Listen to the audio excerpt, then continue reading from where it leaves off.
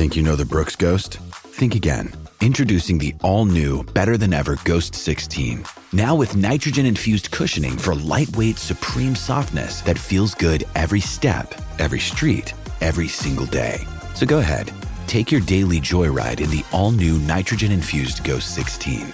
It'll turn your everyday miles into everyday endorphins. Let's run there. Head to brooksrunning.com to learn more. I'm Alex Rodriguez. And I'm Jason Kelly. From Bloomberg, this is The Deal. Each week, you'll hear us in conversation with business icons. This show will explore deal-making across sports, media, and entertainment. That is a harsh lesson in business. Sports is not as simple as bringing a bunch of big names together. I didn't want to do another stomp you out speech. It opened up so many more doors. The show is called The Deal. Listen to The Deal. Listen to The Deal on Spotify. On this week's episode of Unwritten. What is going on between Hayward and Bumgarner here? After he struck out looking, he said something to Bumgarner. Sonny Gray walking off the mound and having a few words, it looks like, with Anthony Rizzo. Joey Votto is he's barking at somebody. I think he's barking at the pitcher. Hello and welcome to Unwritten from Odyssey and Major League Baseball. We're going behind baseball's secret rules to define them, explore their history, and decide their place in the game today. My name is Ron Darling. I'm with Jimmy Rollins. Today we're talking about something that Jimmy is an expert in, trash talk. Or I think he is, anyway. What's fair game for MLB players, talking smack, and what's over the line? Jimmy, you're the perfect guy to break this down with, I think, I'm assuming, because you're known as one of the league's best trash talkers during your career. And you backed it up, though, every single time. That's what I loved about you. So tell us, was there anyone who could keep up with you during your generation of playing trash talking? Easy call. Oh, easy. Brandon Phillips. Really? What? I mean, that dude talked trash. You know who else used to talk trash? Ken Griffey Jr. He talked a lot of trash. He did talk a lot of trash. Yes, he did. And it was just on the under. You know, you'd be real close and he'd say some stuff to you. And you look like, hold on. You talking to me? And he'd be laughing and walking away. But yeah, for me, you know, it wasn't about just talking trash. It was, how can I get a leg up? And, you know, and talking trash in baseball isn't the traditional talking trash. And, you know, like in basketball, I'm going to cross you over and, you know, dunk on you and you start tapping the head or you point at guys and stuff like that. You know, the culture of baseball just doesn't allow that. So for me, it was always psychological. You know, how can I get into your head without you even knowing it? And, you know, and I used to read books. Not on trash talking, just about how the mind works and how you're in a zone and what gets you out of a zone. So, you know, when we're especially when we're playing the Mets, you know, and David Wright, he did a pretty good job, you know, rejecting me. I have to be honest. For the most part, you know, he'd be on fire and it was like double, home run, double. It's just like, bro, you're wearing this out. And he get the second, I'm befriending him. Hey, you know, knowing we don't like each other at the time. Hey man, what are you doing? Like you're just so locked in. Like, what's different? I saw you last week, and now and this week you're just on fire. And same thing with Reyes when he get there, or try to do it to Delgado. Yeah, because I wanted them to think about what they were doing, and I wanted them to come up to the plate the next time and look at me. And I'm up there looking like I'm studying, like I'm trying to figure it out. Yeah. So now they feel like they're putting on a show. The last thing they're doing is thinking about hitting the baseball. I want them to, you know, worry about, you know, how do I do that again? And how do I get the second base again? So he can ask me, or maybe I can tell him that time. And if that works, I got into your head.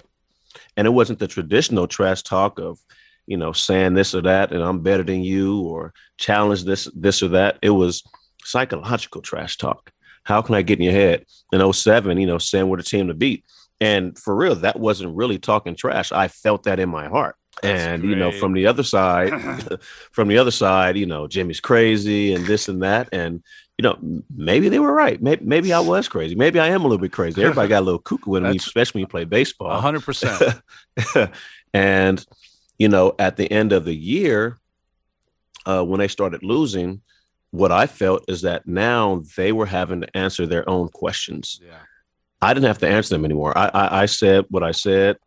And coming from the Bay Area, it's one thing I learned from my mom also. I'm going to say something.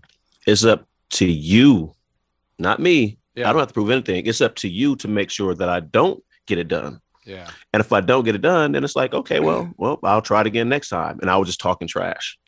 But the moment I get it done, now you know you're really going to hear it. So how much more pressure does that put on you to make sure you make sure that I don't get done what I said is going to happen, or I don't win? That you have to win now. You have to do everything. That puts a lot of pressure. So for me, I went about it that way. I want to put the pressure on you. I told you what I'm going to do. I told you what's going to happen. I want you to prove me wrong. And I think a lot of guys didn't really understand that. It was, having to answer questions. And, we heard, just how that other locker room was at the end, they're dodging media. That's right. Because now it's like, well, what's happening? This was said. Jimmy said they're the team to beat, and they're right on your heels. They came into Philly in September. We took 4 straight, and now the lead was down to 3. Now they're having to deal with, are you guys going to let this happen? That's a lot of pressure in the clubhouse, and it lasted for, a number of years. Another way I used to talk trash is, I would, hey, me versus you tonight at the plate. Oh, nice. Me versus you, and it was, once again, it was a little challenge. Just now, because I know what I'm doing. So it's a whether I get hits, wager. Yeah. Okay. Yeah. Whether I get hits or not, that's cool. My job is to make sure to get you out of your game. Now, some guys locked in. It's like, ooh, that didn't work today. You know what I'm saying? That didn't work. Right. But a lot of times you will see, a guy go from hot to thinking about it. My job is done. I did you better get him out, because I could see him wavering a little bit. All you have to do is execute. And then, it goes from, 1 for 3 that night to 0 for 4 the next night. And a week later, they're still struggling. It's like, dang. Oh, well, our advantage. Hey, think about this way. This is how good Jimmy Rollins is. The Mets were 7 up with 17 to play. 7 up with 17 to play. And the Phillies came back on them. Give me some Brandon Phillip-isms. Brandon Phillips last night made some comments about the Cardinals, saying he hates the Cardinals, and used some less than family language in his descriptions. And as soon as Brandon got to the plate, Yadier Molina got in his face. Oh, some isms? Like some of his trash talk. Wow. Yeah. I mean, you get the second base, first thing he does is make sure he lets me know that I'm much shorter than he is. You come up to me walking sideways, come with that little swag, that ATL swag. What's up, shawty? It's like, man, you kind of dirty, Jay. What's up with them shoes, man? Like they didn't polish your stuff off. And you look down, he's pristine because it's early in the game and he hasn't got any dirt on his clothes yet. Ah, shit, man. I'm just out here trying to do my thing. And then go make a great play and come back the next inning, or, hold you at second base as if nothing just happened. Like, man, how come if you would have ran, I wouldn't have thrown you out. I would have went the first. Just got the out anyway. And you're looking at him like, bro, I'm not falling for that. Like, I already know what you're trying to do. You're trying to get me to make a bad baseball play. So, but it was a swag and the way he did it. And he's kind of looked at you, not disrespectfully, but like, I'm better than you. I look better than you. I'm gonna make this play. I'm gonna catch the ball, bounce it to the shortstop, and it's gonna make a highlight play. And there's nothing you guys could do about it. And it made you want to just like, I want to hit the ball by you. Like, I want you to take a little bit too much time and I beat it out and it just get under your skin.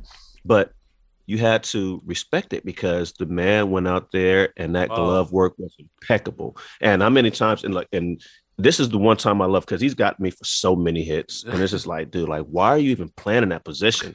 And he throw you out and look at you like, and point to the dugout like, they made me do it. Like, no, I saw you shift on your own. Like, don't try to point to them.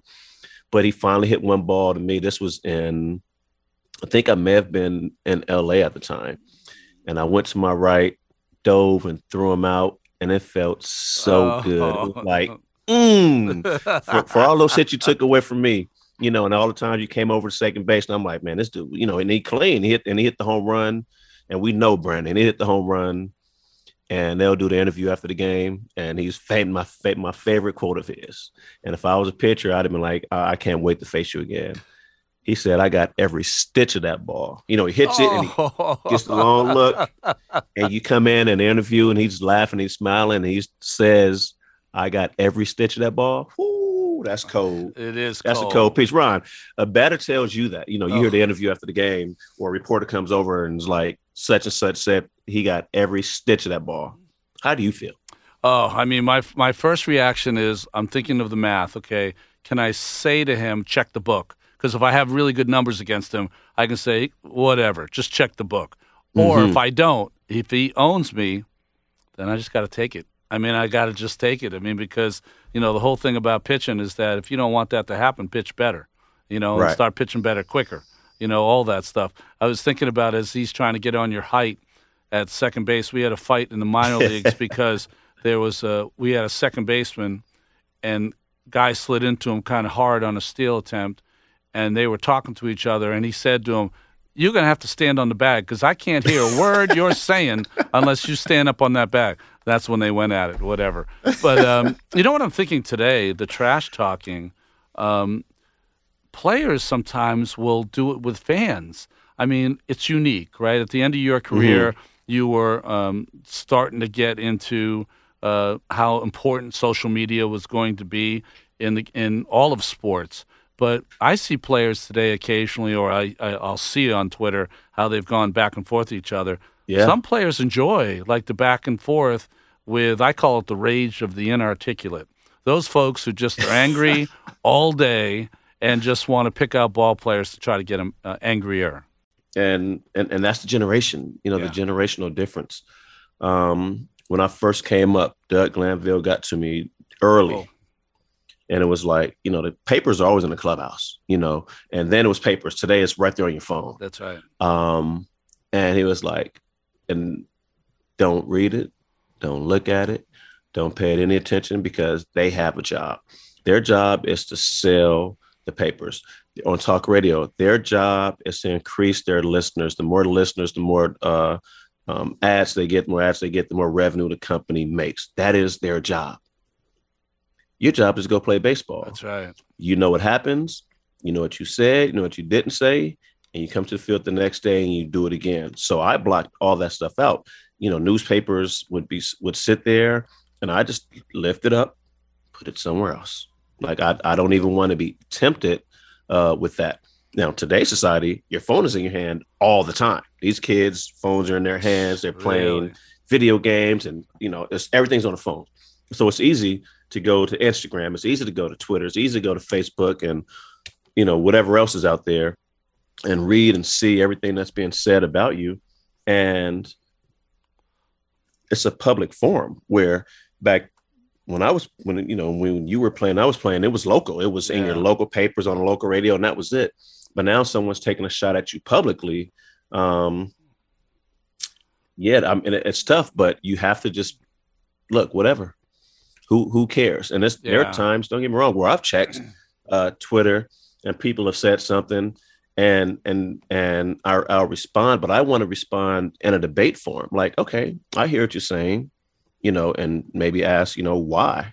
And then you break down, like I said, the anger and you know, the the people who aren't too articulate and just expressing their anger and their thoughts. Well, that's fine, but give me the root to it. You know, give me the reason. What is the root of your opinion? And, you know, when one or two, you know, back and forth, it's like, oh, okay. And look, it's kind of like the heckler in the stands, right? Oh, right. Look, you address them, and then they go away. The more you ignore them, the more they're going to keep going because they want that attention. That's right. So fine, I'll give you a little bit of attention. And once you do that, they leave you alone. They change their opinion about you or, you know, at some point they may still have an opinion about you, but now they're going to learn to articulate what they say instead of the anger or disgust, whatever it is they're feeling, you know, when they're taking a shot at you. My favorite comeback to the angry white guy, 35 and older, was always the same. Please have your wife stop calling my hotel room. That would always shut them up. Always. Just had to do that once. You know, you alluded to getting under the Mets' skin, and we were already dressed 2007 when you guys came back. But I remember 2008, Carlos Beltran. Beltran had some things to say, and then you accused him of plagiarism. I remember after that year, Cole Hamels called him choke artist. I mean, the back and forth between, and the only reason there was a back and forth because you both were real good, but you guys were you guys were in your prime. And that was funny because I remember, the 2008 Mets went and got Frankie Rodriguez. That's right. Who was the dominant, closer. And that was a big part of their failures coming down the stretch. They'd have leads and get to the bullpen. And next thing you know, they're down by 3 runs. And now we have the stopgap that we need. And, besides Mariano, the other person you wanted was Frankie.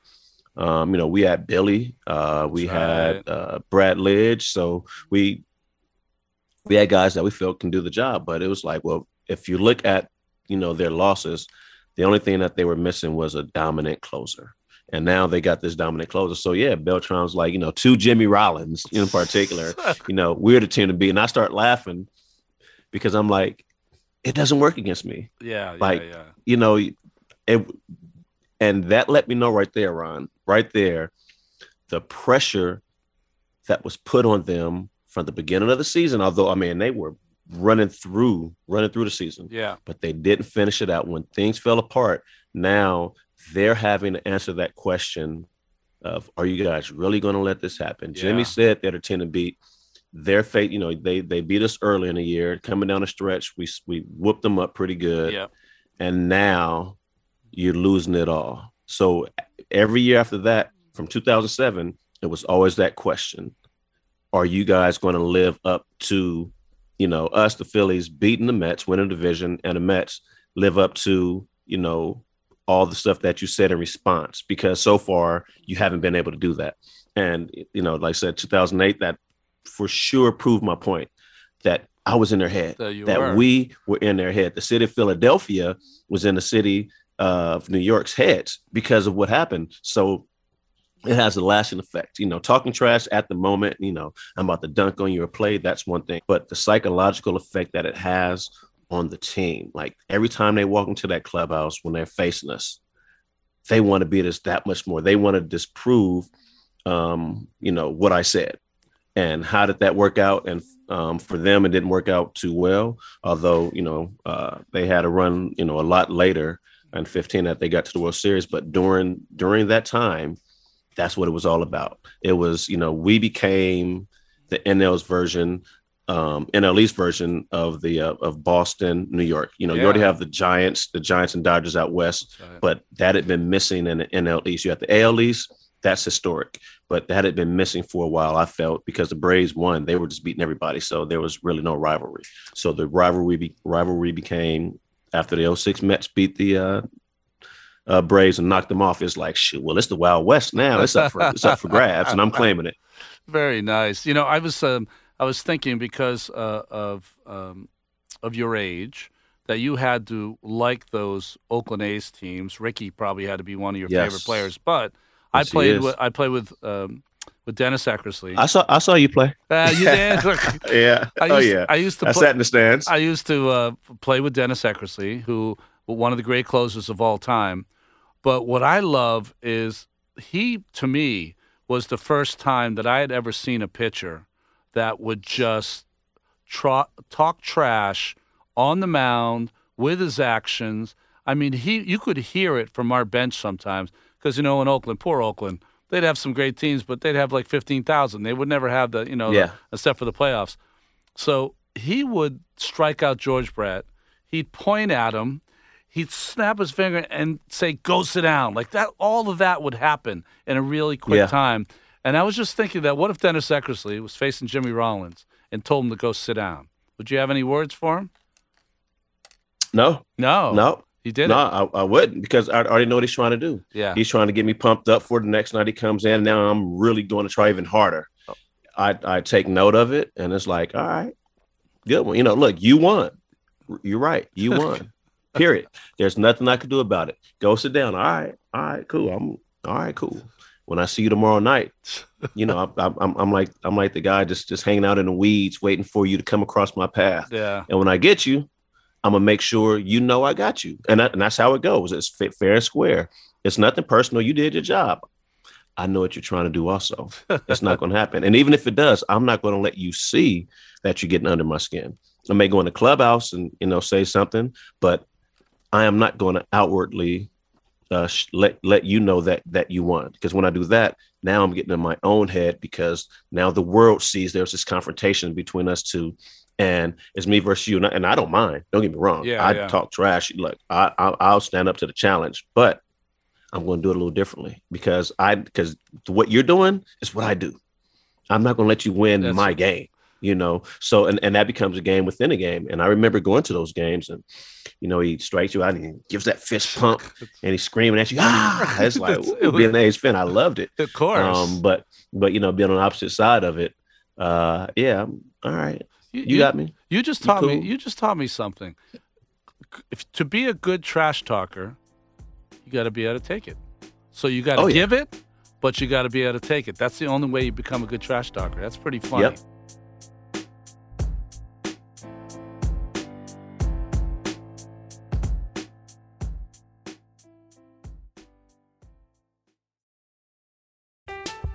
I'm Alex Rodriguez. And I'm Jason Kelly. From Bloomberg, this is The Deal. Each week, you'll hear us in conversation with business icons. This show will explore deal-making across sports, media, and entertainment. And that is a harsh lesson in business. Sports is not as simple as bringing a bunch of big names together. I didn't want to do another stomp you out speech. It opened up so many more doors. The show is called The Deal. Listen to The Deal. Listen to The Deal on Spotify. Another day is here, and you're ready for it. What to wear? Check. Breakfast, lunch, and dinner? Check. Planning for what's next and how to save for it? That's where Bank of America can help. For your financial to-dos, Bank of America has experts ready to help get you closer to your goals. Get started at one of our local financial centers or 24/7 in our mobile banking app. Find a location near you at bankofamerica.com/talktous. What would you like the power to do? Mobile banking requires downloading the app and is only available for select devices. Message and data rates may apply. Bank of America N.A., member FDIC. When you need mealtime inspiration, it's worth shopping Kroger, where you'll find over 30,000 mouth-watering choices that excite your inner foodie. And no matter what tasty choice you make, you'll enjoy our everyday low prices, plus extra ways to save, like digital coupons worth over $600 each week. You can also save up to $1 off per gallon at the pump with fuel points. More savings and more inspiring flavors make shopping Kroger worth it every time. Kroger, fresh for everyone. Fuel restrictions apply. It's a clown. Golly, no shame. Like, it's 7-1. You hear your third homer of the year, you act like Barry Bonds breaking the record. I'm the old grumpy guy, I know, but that type of stuff didn't used to happen. Now that's ridiculous. As games change, and one of the best pitchers of his generation, Madison Bumgarner, he is on that rock. He might be the last guy on that rock of not wanting hitters to show him up when they hit a home run, right? Remember Max Muncy hit it, into in McCovey's Cove, and then when Madison got mad at him, Max Muncy said, "Okay, if he doesn't like it so much, tell him to throw it in the ocean." Well, it's not the ocean; it was the bay, but that's all right too. Right. But just recently, Victor Robles hit a home run off him. Yeah. And it was interesting to hear Mad Bum. He's like, this guy's celebrating. He's losing by 8 runs. He's hit 3 home runs in the year. So he did exactly what he wanted to do. He wanted to let everyone know that I'm winning. I'm pitching a winning ball game. We're killing them. And that Victor Robles only has 3 home runs in the year. Right, so in one fell swoop, he just devastated. But I thought the greatest comeback of all time is the next day Robles. With the clown nose. He wore a clown nose because Bumgarner had called him a clown. Exactly. So I think Victor Robles has a future as a trash talker. Is what I'm hearing true? Is Victor Robles wearing a clown nose in the dugout? Oh, my gosh, that is awesome. Oh, definitely. And that is the best thing to do. Take what, someone is thinking as talking down on you or putting you in a bad place, and accepting it, taking it wholeheartedly, and being that, and you let them know, hey, it's almost like the whatever, like, just, I'm going to give you what you want, Matt. As a matter of fact, I'm going to give you what you want, because after the game, or at some point, that person now is going to have to answer to that again. So what did you think about, Victor Robles wearing a clown nose? keeping it alive. Now it's back to you, and I'm going off to the next city, and you're stuck with that. Now, next time we see each other, you know what's on. I'm in the cage. I'm in the box. You're on the mound, and it's battle royale. And if I get you, I'm going to clown again. That's great. And the more success I have, I'm going to use what you said against you. So part of trash talking is, yes, being able to accept it, being able to respond in a way that makes this other person not want to do it again. And if they keep going, then you know what? Then the game keeps going forward. And that's the beauty of it. And when it's done correctly, it's like a dance. You know, yeah. I say something, they say something, I say something, and it keeps it alive. And as long as it doesn't get disrespectful, I think it's a great thing. So, Jimmy, I played against a guy that caught for the Pittsburgh Pirates called Tony Pena. You probably met Tony in your travels. He always had a lot to say. You'd get up, a lot. I love Tony. I love him too. He's one of the best. You get up to the plate. He would spit tobacco on your shoe. He would say his trash talking to the pitcher would be, "I don't know how I'm going to hit you, man. You're so good tonight. Your stuff is popping." You know, he'd be saying that kind of stuff and get you going. But he was one of the greatest. But I think first basemen sometimes can talk a lot of trash because they're bored over there. But I think the pitcher, catcher, hitter dynamic is pretty good, especially how hitters can irritate pitchers, but also how hitters and catchers have their own kind of deal, because you'll see a pitch thrown to you and you know it's a ball, and the catcher will be like, "Oh, come on, we got to have that pitch." And the first thing you want to say is like, that's not a strike, man. What are you talking about? Explain some of the things that go on in that batter's box. That happens all the time. Catchers are trying to steal strikes for their pitcher, or they're trying to expand the strike zone, just working the umpire. And as a batter, once or twice, you're like, not even twice, once you're like, okay. All right, that was pretty close, but come on. And the catcher say something and you're going to say something back like, "Nah, it was a ball, it was down, it was up, it was out," etc. And for the most part, the catchers ignore you because that's their job. They want to say something to the umpire. They want you to hear that they're working the umpire, and they want you to say something to them because they want to break your focus on, worrying about the strike zone as opposed to trying to get a hit. But there are times where it definitely goes back and forth. And, we talked about, that dude BP, his incident with Yachty before he even stepped into the plate. There's a history there. That's right. And, before a pitch is even thrown, we're getting a bench clearing incident. You know what I'm saying? And that's part of it.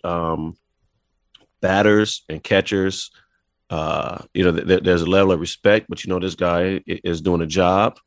And if the umpire calls it a ball as a hitter, that's it. Let it be a ball. That's right. I don't need you begging. I don't need you asking the umpire to expand or get a guy a strike. Hitting is tough enough as it is. And the last thing I need for you to do is say something. And there are times, and who was very good at that, and it was sneaky good. I mean, one of the greatest framers in my era was Russell. I can't think. Pittsburgh and the Dodgers. Russell Martin. Yes, Russell Martin. So I was thinking Westbrook. I'm like, man, no. Russell Martin. He was the best at it. I mean, he would frame the hell out of the ball. Yeah. And he would make you at times think it was a strike. The umpire called it a ball. He like, oof, oh man. All right. He kind of, and he wouldn't always say something. He just kind of frame it, tilt his head to the side, kind of like, and throw it back. And the umpire's hearing that. And that's the one time you can get away with. It's like, okay, yeah, that was a good pitch.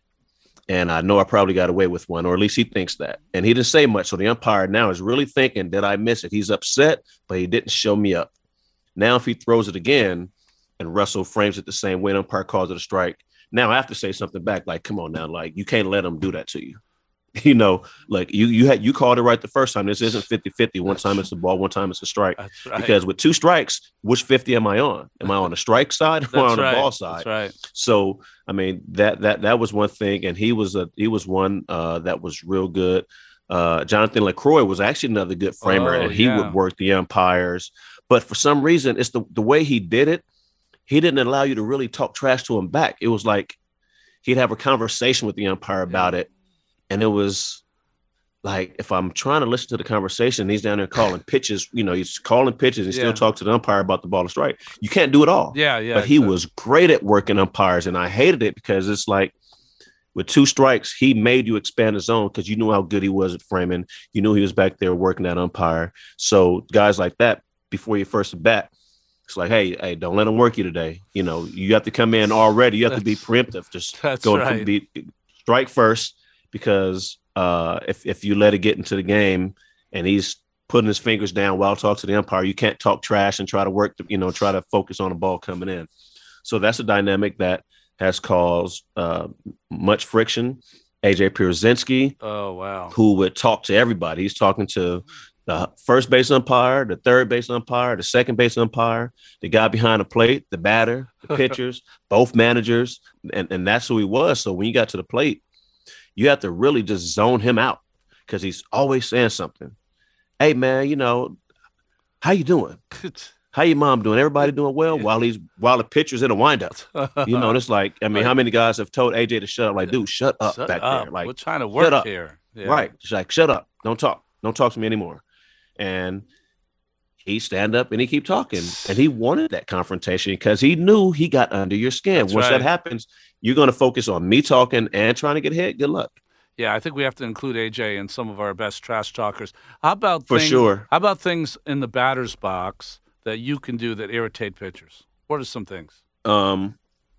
One, before you get in the batter's box, the pitchers hated this.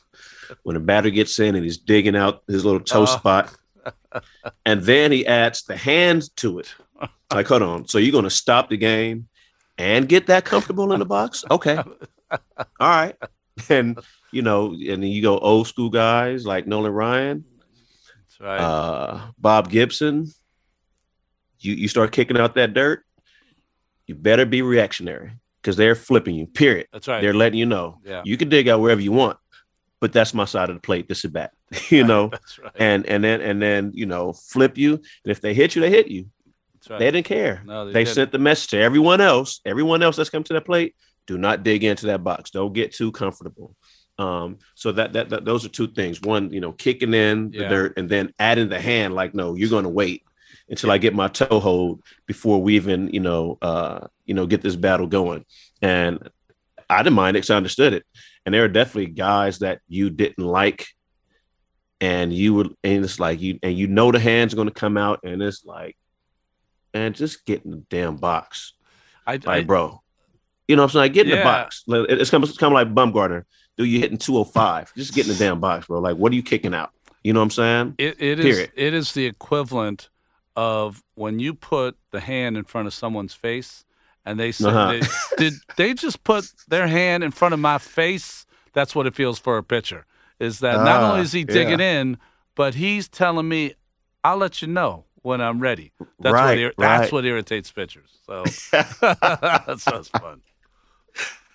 For me, another one was pitchers couldn't stand, and with me, and I didn't get drilled much. Yeah. Either I got out the way or they just didn't want to throw at me because I got on base and I was still. Is a guy that literally put his back toe on that inside edge of the box, and just taking a plate away from you. Pitchers are trained down and away. That's right. So I was a pull hitter, so I had to make that my advantage. That down and away was middle of the plate. Right. Visually to you, it's still outside corner, but the angle that I'm creating in the box is I'm making that outside middle. Yeah. That the middle is going to be in, and the inside corner is really.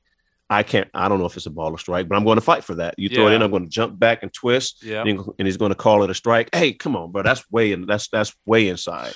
And pitchers would get mad at, seeing me working an umpire because they had to come in order to try to open up the outside. And my job is to push the pitcher outside by blocking the umpire off. The catcher, is getting frustrated. It's like, man, he can't see, like I need you to move over because you're sitting under his elbows and you can't see that pitch is a strike. And I'm like, no, that's in. No, you got it right. Because I want to push the pitcher out over the plate. He naturally wants to go there, but if I can take that away from him, if the next day you're getting asked like, "How did you pull that ball?" I went and looked. It was down and away, and you still pulled it to right field, off the wall. Yeah. And my answer is, I don't know. So once again, going back to trash talking, psychological, I don't know. Yeah. And I'm not going to tell you. No. Period.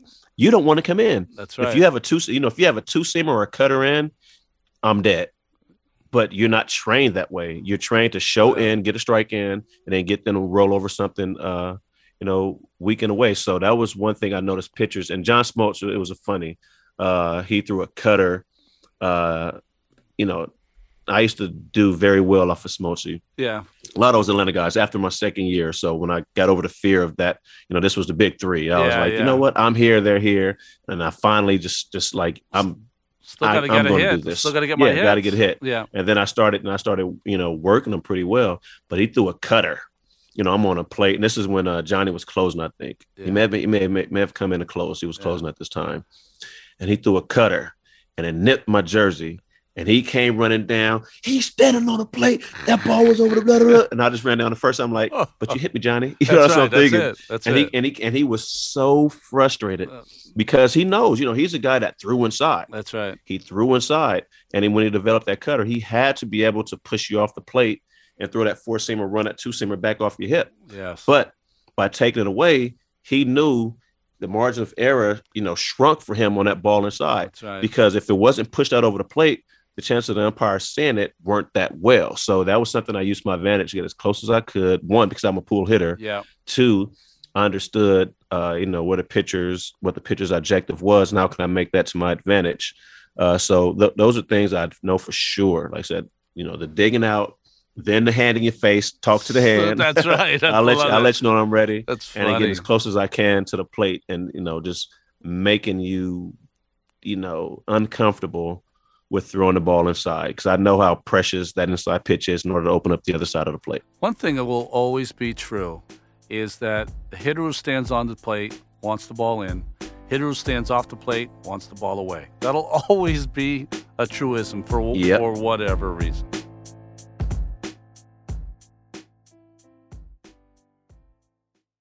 Mother's Day is around the corner. Find the perfect gift for the mom in your life with a stunning piece of jewelry from Blue Nile. From timeless pearls to dazzling gemstones, Blue Nile has something she'll adore. Need it fast? Most items can ship overnight. Plus, enjoy guaranteed free shipping and returns. Don't miss our special Mother's Day deals. Save big on the season's most beautiful trends. For a limited time, get up to 50% off by going to BlueNile.com. That's BlueNile.com. Who is Karim Garcia? Who is Karim Garcia? I think that Pedro Martinez, I always thought from afar, was one of the great trash talkers of all time, whether it was with Karim Garcia, who he hit, or others. But it's funny, and I know you work with Pedro and I work with Pedro, getting to know him post-baseball, and of course you played with him as well. Mm-hmm. He's different off the field. He's more like Dalai Lama than a trash talker. I feel like he'll still go there, but there's something more refined in him off the field. For sure. Yeah. For sure. He is a deep thinker. And, you hear it when he wraps up his thoughts or is asked a question about, a serious subject matter, and he can go to a deeper place. And I sit there sometimes like, man, like you really put a lot of thought into this, like your heart and your mind and into your response. And you get to see how thoughtful, he really is. And it lets you know why he was such a great pitcher. He wasn't just up there relying on talent. He was thinking everything through to set up the situation, to get how to get out of a situation that he was in. It wasn't just relying on a 97 mile an hour fastball and an 80 and an 85 mile an hour changeup. Like he knows he has that. Yeah. But how does he get you set up? And when you hear him talk, pre or post game, you get to see that like this dude, baseball was spiritual. It wasn't just go out there and be the best talent on the field. It was a spiritual thing. And you said it. When he puts that uniform on, he's a clown. He's going to have fun. That's right. He's going to talk trash. But you put him in a suit or just sit him on a couch, you're getting a completely different person. Wow, it's beautiful. Satchel Paige has a quote once. He was pitching against Dizzy Dean, one of the best pitchers of his generation, and Satchel would have been considered one of the best pitchers of all time if he had not been relegated to only playing in the Negro Leagues. He had been allowed to play in the major leagues. But he said to Dizzy Dean one night as they crossed paths on the field, he said, "I don't know what you're doing, Dizzy, but I will be here all night because I'm not giving up a run." And Dizzy Dean thought that was one of the best trash talkings of all time. Sometimes trash talking can be subtle as well.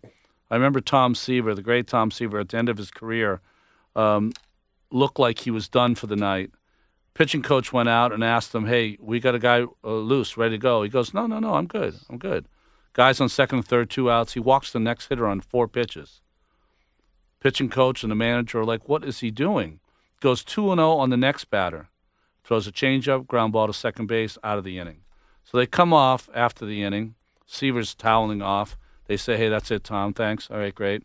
God, we were a little afraid there. You walked, the bases loaded, and 2-0 on the next batter. He said, "Well, that's what I was doing. I had to load the bases, so we had a force everywhere, and I had to get to the changeup, so I had to make sure I got to 2-0. Pitching coach walked away from there like, "I'm not worthy." I mean, this guy is thinking on a whole different level. Right. So there can be quiet trash talking. There can be loud trash talking. Jimmy Rollins taught us today that you got to be able to take it as well as give it. But I think one thing we learned from the unwritten rules is that trash talking is all positive. It's all good for the game. It relieves some of the boredom that sometimes can happen over a 162-game schedule. And I'm proud that my partner is one of the best of all time. Odyssey, Major League Baseball, Ron Darling, Jimmy Rollins. Thanks for listening.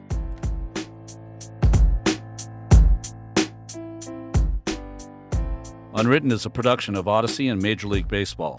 Our senior producer is Paul Aspen of Odyssey, with Ian Kay of Major League Baseball. Lena Glazer is the executive producer of 2400 Sports at Odyssey. Jody Avergan and Nick Trotta of MLB are executive producers. Special thanks to everyone at Major League Baseball and Odyssey who helped make this show happen.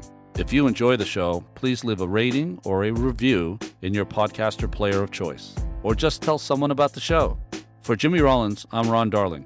Thanks again for listening, and we'll be back soon with more on baseball's unwritten rules.